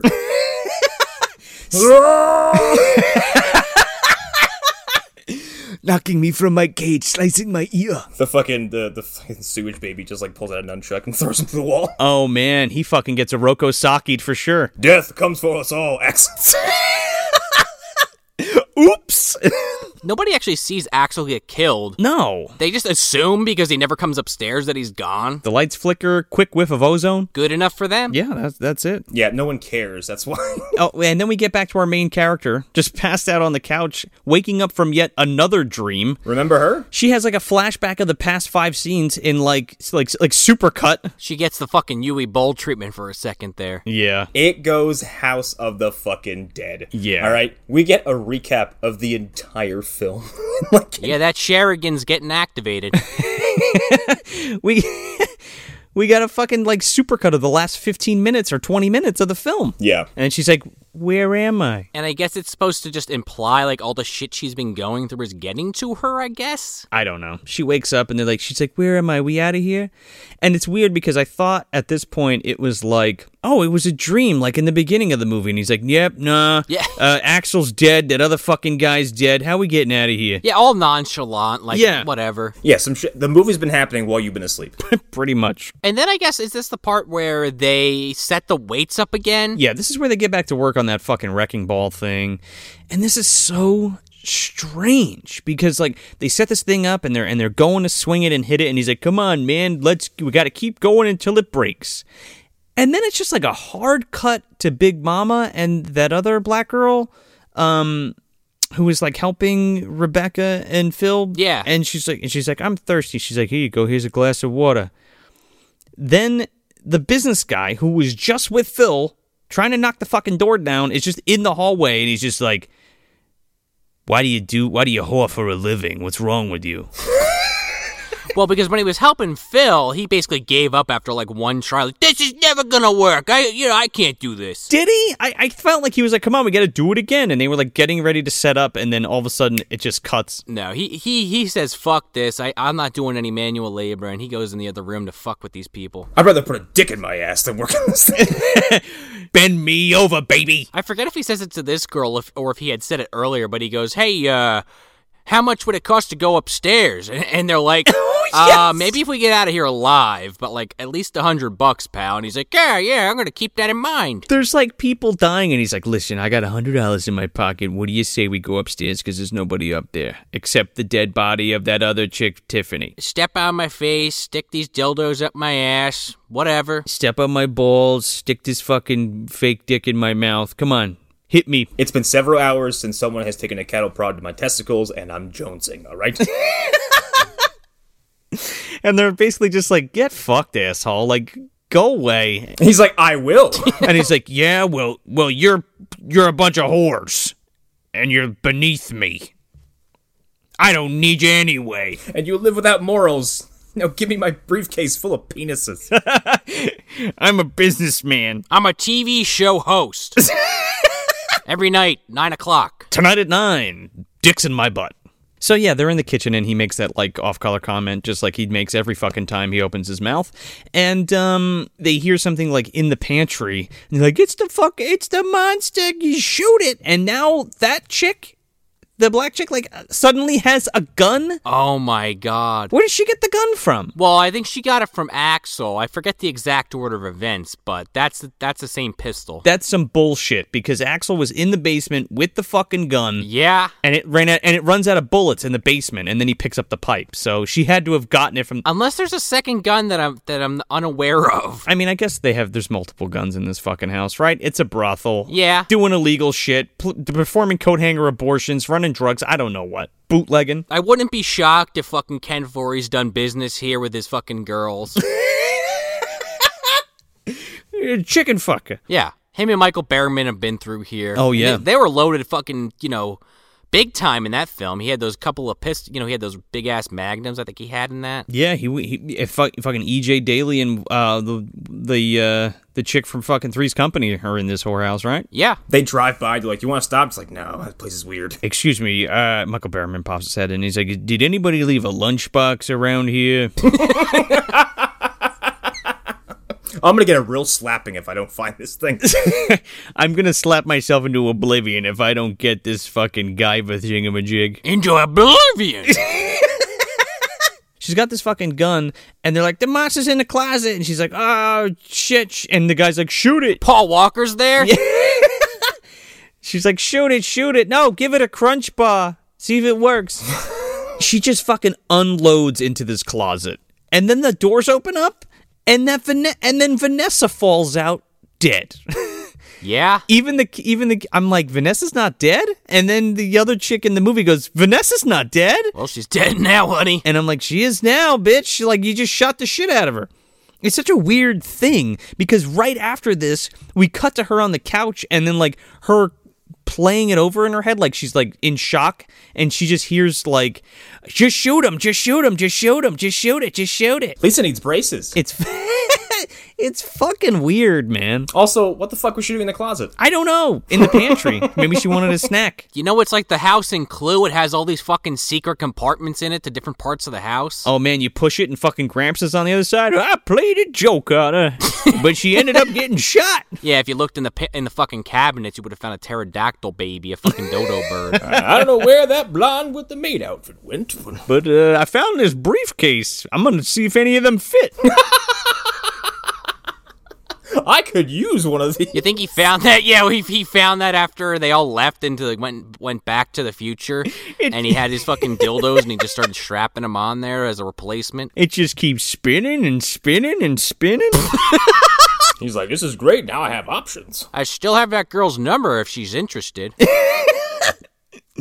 Where's that old lady who flies through the sky? What's her name again? GVD. About to take off my clothes. She kept visiting me in my Aztec coffin. Burrowed the fuck right in here. Topped right on top of my willy. Very flexible, that one. I'm gonna ride it till I break it there, Gramps. Unfortunately, she was not able to. She had, he couldn't break it off until he had already been in that coffin for 100 years. GVD tried, but she could not accomplish it. I can see her try now. He's got that fucking prosthetic's built to last, man. Just need to put some fresh batteries in it. I mean, honestly, I could see Gramps being the new GVD. Grandpa Van Damme. It definitely isn't that guy from Elves. She excised that relationship. Well, I think she just has a bunch of side pieces, and Gramps is one. Like, she's just, she's got Gramps. Granny has keys. She has her house key. She has her car key. She has... That's all for men. Yeah, exactly. Well, she shares the house with Cloris Leachman in fucking Prancer. That's where everybody congregates to do this. Well, that's one of her many, abodes. Right, that's the main brothel, right? This is the one that she, like, kind of abandoned or, like, wrote off. She's like, "Here, Big Mama, I don't need it anymore. Just send me the checks." But then we finally get the culmination of this weight fucking idea. That shit does take forever, too. They break open the fucking door, and it makes this huge fucking hole in it, and they don't really even show it to the audience. No, and the way that... So they bust through the door in the membrane, and I thought it was cool because the characters look through first, and they're like, "I can't see outside. It's all dark. I don't know." And business guy's like, "Get the fuck out of my way. Like, I'm going first. None of you guys are going. I'm going." I'm crawling through the placenta. Yeah.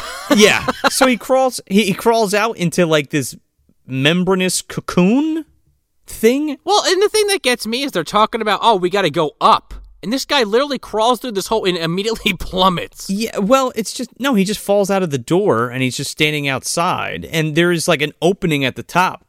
And the Statue of Liberty hand comes down, and Bill Murray's like, "Happy New Year!" And then Vega the Carpathian is trying to kill a baby. Yeah, fucking Louis Tully's on the other side of this thing, shooting it with a fucking with a positron collider. Yeah. Also, is it just me, or when he is, like, traversing this, like, membrane, or the fuck it is it not just a bunch of, like, raggedy blankets that have been lit red? Yeah. Yeah, it's like ripped up silk scarves and rope and all kinds of shit. It's kind of neat. It's like a bunch of Persian rugs that just been, like, fucking undone. It's kind of charming because are they going for, are they trying to simulate like flesh or The womb? Yeah, are they trying to simulate flesh or are they trying to make it like it made a nest out of like all of the clothes and things and scarves and shit from the prostitutes' rooms or whatever? I don't know. Well, no, I think it's literally just supposed to be like a womb. No, sure. I don't necessarily need them to explain any of this, but it's like so like unexplained that it's just like, yeah, of course a fucking toxic fetus monster would be able to create a womb from just because out of fucking thin air. Right. Well, is that even what it is? Is it like is it actually encapsulating the fucking house? Is it on command? Like it can like turn it on and off like telepathically or whatever? You know what I mean? Yeah. They just, they really went all in on this fucking, fetus angle, like every fucking way you could attack it. It's super charming though. Like Yeah, I kind of dig it. If this is imitating a womb, it's pretty clever. Like again, like there's ripped up colored scarves and like silk scarves and different kinds of rope and different kinds of textured cloth and shit. It's really fucking neat. And fog, of course. And of course, this guy, as he's walking around, he's sweating like a motherfucker, like the guy in Jurassic Park on the toilet. I think this was Gennaro. I think this was too. He gets like his cuff of his sleeve caught in this shit. A singular button on his jacket is caught on something. Man, and he gets stuck undoing that for a fucking hot minute. He's like, God damn it, stupid. I could just take this fucking jacket off, but it was like $100,000 fucking dollars. I ain't getting rid of this. This is Italian. You can fuck yourself. I got this from Men's Warehouse. I'm probably gonna die if I don't do anything about it, but I ain't, you don't get these things easy. I had to get this custom made. He said I would like the way I look. He guaranteed it. And I do. I really do. So, yeah, Monster gets him. Unfortunately, you don't see it, though. I kind of wish this guy got it worse, honestly. I know. I feel like the budget ran out for this kill, because it was like, all right, he just kind of disappears. He got death by cameraman. Yeah, he did. He got fucking POV'd to death. He starts screaming as he gets attacked, and then that girl that we were talking about earlier that shot her friend by mistake, she hears him get killed and has a total meltdown. And then there's this weird part where, like, I guess the hand gets thrown back into the room. Oh, yeah. Oh, and we get more animation. It's so fun, dude. Like, the stop-motion hands, like, crawling around, like, getting all, like, it's all gross and shit. I mean, it definitely wasn't that guy they hired for Addams Family and Idle Hands. He didn't get the job this time. Oh, man, they couldn't afford him, dude. No. Mm-mm. Not in the budget. No, not in the budget, but the stop-motion hand was. We can get a hand guy. We cannot get the hand guy. But I do agree, Joe, because this is a really funny dark joke because, like we were talking about, he keeps going on about this briefcase that is his property and he left it behind. Yes. And the hand fucking hobbles over to the fucking bag and is like grabbing it as it stops moving. It's such a funny fucking gag, dude. This fucking severed hand goes over to the fucking dildo bag and like grabs at it, like Sean said. It's so good. And then as this is happening, that girl's freaking out and she has the pistol. Yep. And she's just like, we're not getting out of here alive. We're not going to make it out alive. And everyone's like, whoa, calm down. She's like, no. And just fucking kills herself. Oh, she blows her brains right the fuck out. Also with sparks. Yeah. Big old firework goes off in her head. Now we're at the part of the movie where we just fucking make a beeline to the end and everybody's, okay, well, you're not dead yet. You're dead now. You're dead now. Now it's Big Mama's turn. Okay, go. Big Mama's like, I've lived too long. Let me go fucking rectify that. Basically. She's like, this is fucked up. I fucking raised that boy. He was my own kin. So I'm going to go die with him. Or whatever. He has been dead for a while, and she's just now checking on this guy. Yeah, they don't even know where he is. And Phil's like, hey, is he dead? I don't even know where fuck you. Fine, go, whatever. I need to see my son's charred remains before I can leave this earth. I need to lie down next to my dead whatever. Son-in-law, adopted son, nephew or whatever. Crazy ass motherfucker. Yeah, pretty much. So she goes down to the boiler room and she doesn't even really like bring a flashlight or anything or a candle. She's just kind of fucking moping around down there with no plan. She finds the door where like the circuit breaker is behind the door where Axel died. And she's like fucking shaking this door trying to open it, doesn't open. And this is fucking great, dude, because the suckling bursts out of a fucking washing machine. It's so good. It passes Allie on the way. Fucking yeah. Oh, dude. You know where that fucking where that's one of those fucking portals, right? So that like goes through. Oh yeah. That's connected to the well too. So we all know who's in the center of that. It really is like a Dark Souls hub. Yeah, but you know that fucking suckling has a seat at that fucking table, right? Card table? Oh, yeah. Mm-hmm. He definitely plays every Thursday night in the Thursday game, The Thursday game, yeah. Cumdar's there, Corpse Fucker. They're always there. They're the MDU's APA, so of course they're there running the game. Mm-hmm. They're usually winning most of the games, let's be real. Sure, yeah. They're the only ones that can handle their liquor. Drinking the suckling under the table, yeah. I mean, the suckling he's literally not even an infant, so one shot, the guy's basically on the floor. Yeah, he's a fucking lightweight. Yeah, but he's 8 feet tall, so like they give him a pass, like, yeah, you could drink here, fuck it. You could see over the table. He got a fake ID from the being. Yeah. Going to a party with the chuds, yeah. Just fucking Corpse Fucker just turns to Cumdar. He's staring at the being and the suckling, and he's like, who the fuck invited these guys? It's like the scene from Superbad where McLovin is like at the fucking bar with But it's the two cops are fucking Cumdar and Corpse Fucker, and McLovin is the suckling. Yeah, and they're just like, man, we knew you weren't that old. He's got the glasses on over those fucking animatronic eyes. Come on, you look like you were born yesterday. Actually, I was born today. This morning. Forceborn. So, yeah, I could see what you're putting down there, Joe. Yeah. But, yeah, so Big Mama, she gets fucking killed, I guess. They don't really show it. She just screams, and then Phil's, like, talking out loud in, like, thoughts and, like, monologue. Yeah. He's like, she's dead for sure. I'm not going to check. I don't know what else to do. Was I talking out loud? And then they're just kind of hanging out, waiting for fucking death. Yeah, and the fucking suckling busts right through that floor. He's like, hi, Dad. I'm here. I love that it takes the whole movie for him to realize he's a movie monster. Like, he doesn't do anything, but by the end of it, he's like, I'm gonna throw furniture and break stuff. Ow! And then Phil's like, I am not your father. It's that old prospector with the broken off dick inside my girlfriend. Don't you put this on me.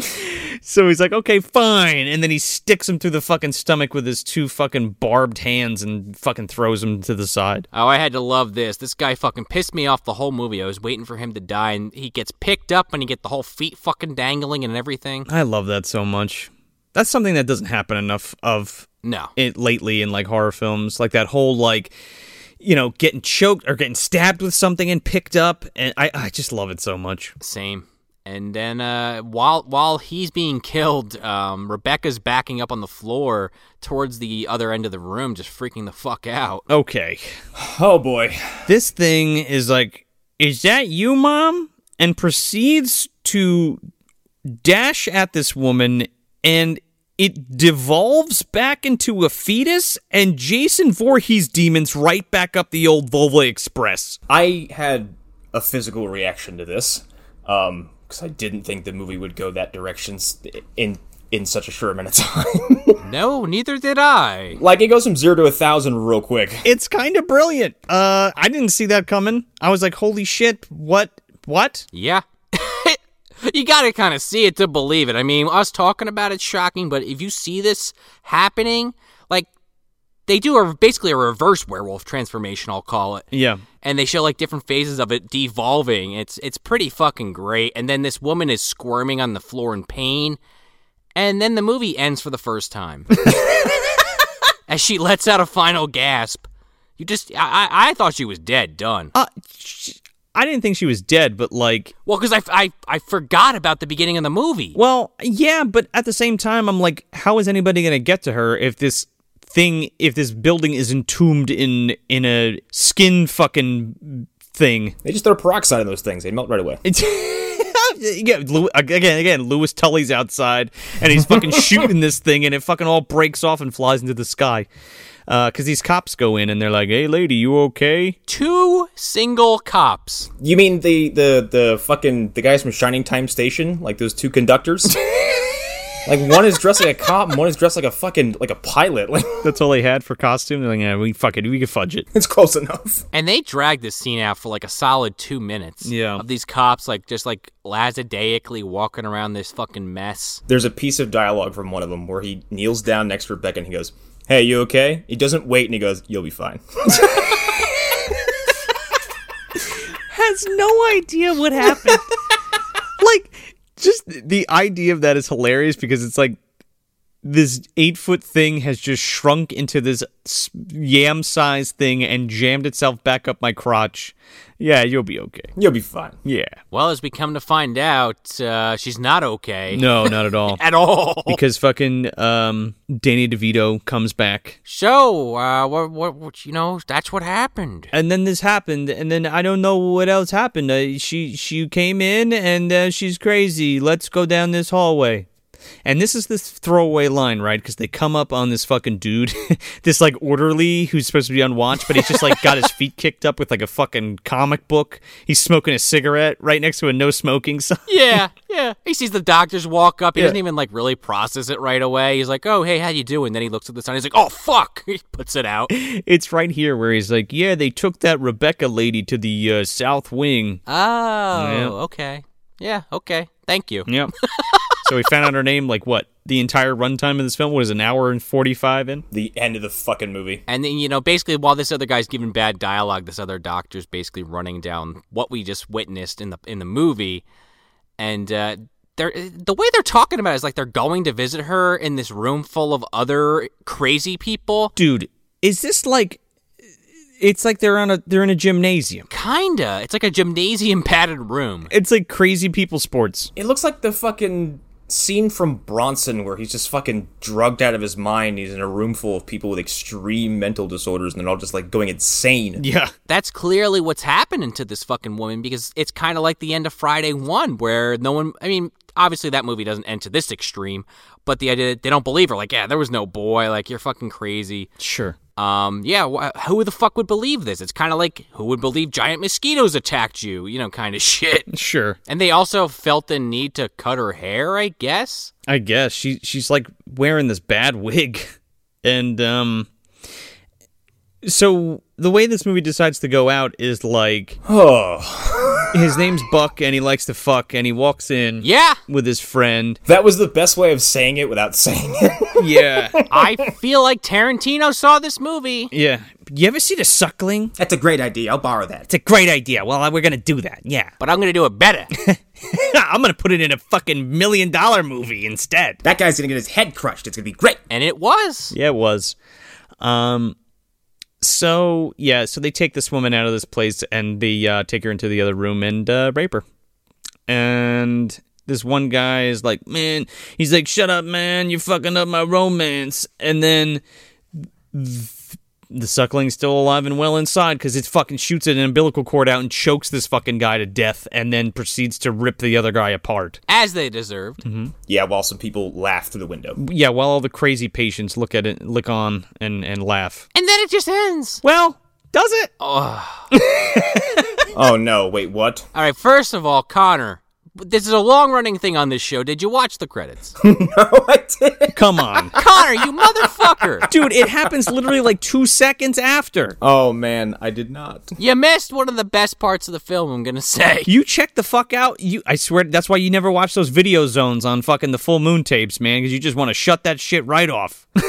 So what happens is, like, it just cuts to, like, outside of that house, and somebody's face is melting off. Yeah, in an extremely gory fashion. Yeah, it goes full street trash. Yeah, it's intercut with the beginning of the credits, and I guess it had to have been... It must have been a deleted scene or some shit. I guess so. Because there's two people watching this happen. There's this, like, real dorky guy, and there's a kid with a shirt that says, fuck this shit. And, they're just watching this person, like, covered in what I assume is like radioactive waste or the shit from the house that the suckling put all over it, and it like ripping their face off. Yeah. And I was really hoping it was that Bill O'Reilly fuck, so I'm just gonna say it was to make myself feel better. And this guy literally melts down to Connor's actual form, a skeleton. Yeah. His true form, if you will. I'm suing for copyright infringement. And the only thing left is the skeleton, some fucking blood, and a tie that's like burned half away. Yeah, I guess it is him. Yeah, I think it has to be because he's the one who went outside. The color of the suit's not the same, but fuck it, because fuck that character and he needed a gruesome death. Sure, but like they never even fucking established that it's him. No. Like it's just really strange because we cut right into him melting, right? There's no setup. No. And then it ends. Yeah, yep, that's it. I don't know what that had to do with the plot, but I liked it a lot. I watched it 3 times. Did they forget to put it in the other part? I don't know. Maybe, I don't know. Afterthought. Didn't want to waste it after a $50,000 budget. That was probably like 5 G's of it, so they had to get it in there. So where are we putting this? I didn't like this at all. Really? I like when there's no monster killing going on, this movie is kind of boring. There's lots of just people bickering and walking from one room to the next and then back to that room. I didn't find it very engaging. I didn't find it very exciting. The practical effects are cool as shit. That's probably my favorite thing about it. But yeah, this did not connect with me on any meaningful level. It is a fucking dumpster movie. Like, it's one of those things I saw where I was like, I don't care for this at all. And where you, like, throw it at the trash, you miss, and you're like, I'm not going to get it.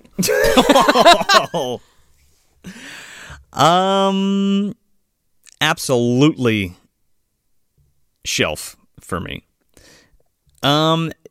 These are the films, boys. These are the films that I live for. I had said this on the Being episode. This is the low budget sleazy shit that really tickles me, right? You have great creature effects. There's a really awesome concept here. It's so fucking out there and just like in my wheelhouse. Like it's a fucking fetus that gets flushed down a toilet, stuck in radioactive goo, and becomes an 8-foot fucking skinless monster. The premise is immediately, like, it grabs you. Right. Which is why when you said we were doing this, I was like, okay. Well, the thing is, like, this is the only way this film can exist, right? As, like, a low-budget, one-off... Oh, yeah, without a doubt. ...fluke of a film, you know what I mean? I think the effects are fantastic in this film. It has what you expect. It has some bad acting. It has some bad dialogue. The concepts here are really cool. I think at sometimes there's some really fun cinematography. I love the way that they handle some of the shots and the lighting and the sound effects and the score here. It just feels... I mean, as sleazy as this movie is, it's a very, like, kind of cozy movie. It makes me laugh. It keeps my attention. But it never at any point am I like, this fucking movie sucks. You know? It's charming. That's the best way to describe this. From that, like, stop motion that's just, like, not quite great, but it's, like, good enough, and you're like, they really tried. You know what I mean? And I think that's what this does, right? They made a movie, and they really tried to make a movie, and they had a clear picture of what that movie was, even though it's not what maybe they expected it was going to turn out to be, right? I think everybody's in 100% in this film from all angles, and it's the definition of so bad it's good in my book, where it's really it's bad in terms of looking at another film and comparing it to another film, but good because everybody involved cared about what they were doing and were earnestly trying to make a albeit wacky and crazy, but a good film, you know. So fuck yeah, this is a shelf movie, easy. Now, movies like this I usually don't like, but in this particular instance, I weirdly enjoyed this. So yeah, it's definitely shelf, believe it or not.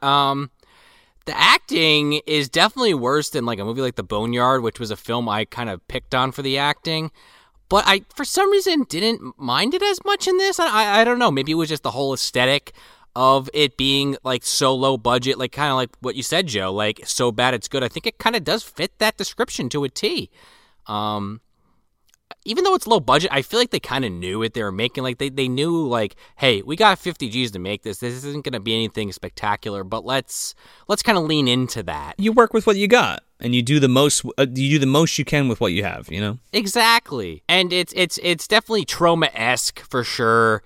And I think maybe that's also why I like it. Like, you know, I'm not a huge fan of all the Troma stuff, but there's like I could probably count on both hands movies that I like in that quote unquote universe. Sure, yeah. Toxic Avenger, of course. Mm-hmm. Yeah. So where the fuck on the shelf am I putting this? I guess we talked about this on our Vampires episode, John Carpenter's Vampires, but I have that shrine in the closet, the Daniel Baldwin bubblegum gin bottle fucking concoction. And honestly, I can only think of one place to stick this in. It's right in his cooch, because of course this statue's got both sets of reproduction organs. Because why would it not? It's Daniel Baldwin. We don't know how he's put together down there. I almost just spit water all over my microphone. And it's shoved in there, and it's warm. It's cozy. It's a little cheesy, and it's the effects are oozing out of the fucking DVD case all around Daniel Baldwin's junk area on the shelf. But yeah, absolutely a shelf movie. And I didn't think I was going to say that. There was about a good 15 minutes of this film going into it that I was like, what the fuck am I even getting myself into? And then when the first super dark thing happens, I'm like, oh, okay, it's one of those movies. All right, sure. It touched me in a weird way. Okay. Because I to some people, this movie is just like, they probably can't even fucking watch it. It's so offensive. But to me, like, I don't know, something about the way that this movie pokes and prods at these kind of hyper serious themes is weirdly enjoyable to me. And if you like this kind of stuff, I would definitely recommend it. It's on Tubi. I know we're not getting paid by Tubi. Maybe one day we will. We're gonna get that sponsorship. But you know what? Why don't you go support physical media? How about that? Go pick up that Vinegar Syndrome Blu-ray. Fuck yeah, it's really good. I very well might do that actually. And if you got a fucking copy of this on VHS, please hit me up. Let's do a trade. I got some good shit. I'll even fucking pay for it. Especially if you got that styrofoam baby in a jar, because we got Rutger Hauer on the line from the Afterlife. We need him to... I want that baby. Look at it, give us his fucking personal opinion, get a little pickle juice in there. Especially hit us up if you have one of those suckling promotional fetuses and you're willing to part with it, because it would go to a very good home. What do we got on tap for our next episode, gentlemen? We're doing Meteor Man with Dave DeForn. Yes, our resident artist who does a lot of our main graphics, like the logo and our Trick or Trash graphics and stuff like that. Dave did our main logo with the hand coming out of the trash can, and he does all of our event logos like Trick or Trash and Trashing Through the Snow. And we have a couple cool events coming up in a couple months too. New ones. We're not doing Blockbuster Bombs again this year. We're doing something a little bit more fun. Yeah. We're looking forward to that. Well, as the summer fucking approaches, yes, which with this goddamn pandemic, I can't believe it's this close already. I feel like I'm in Sig Voldson's fucking clock shop. Fucking time's just moving a mile a minute around me. I don't even know what day it is sometimes. So yeah, don't forget to go over to our Instagram and check out the MD Guide, and you can get all the deets there of what's coming up. I mean, we usually that's what that's for, right? We made the MD Guide for you guys, so you can keep track of the releases. Yeah, get a look at the schedule, see what's cooking. Say, hey, I never saw that, or maybe I should revisit that before I listen to the episode. Get out that VHS fucking tape. Set it to EP, put it in, hit record. There you go. I mean, it's okay if you don't have a VHS, put it on that DVD, or if you don't have the DVD, fucking stream it.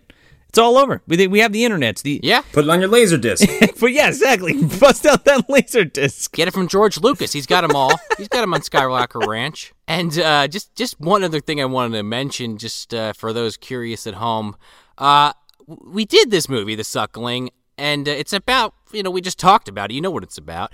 But this episode's airing on May 15th, so this day has already passed. But just for a little peek behind the curtain, we recorded this on Mother's Day, and I just find that hilariously appropriate. Yeah, we had toyed with the idea of releasing it on Mother's Day, but we had conflicting scheduling, so we're recording it on Mother's Day. Fucking thought that counts, right? So that's it. That's The Suckling from 1990, directed by Francis Terry. Hey everybody, if you want some more bad movie goodness, you can check us out at MovieDumpsterPodcast.com. Subscribe to us anywhere you listen to your podcast, and make sure to leave us a 5-star review if you dig the show, because it helps us get out of the bottom of the dumpster and into more eardrums. Yeah, and if you're on the social medias, you can follow us at Movie Dumpster on Instagram, Facebook, and Twitter. I'm Joel Escola. I'm Sean O'Rourke. I'm Connor. If you don't give us 5 stars on iTunes, I will execute an MDU character every hour. On the hour, McGraw. Holy shit. You better go do that. Don't let GVD hear you say that, man. She's got a lot of power. Yeah, we're fucking serious. Thanks for visiting the dumpster.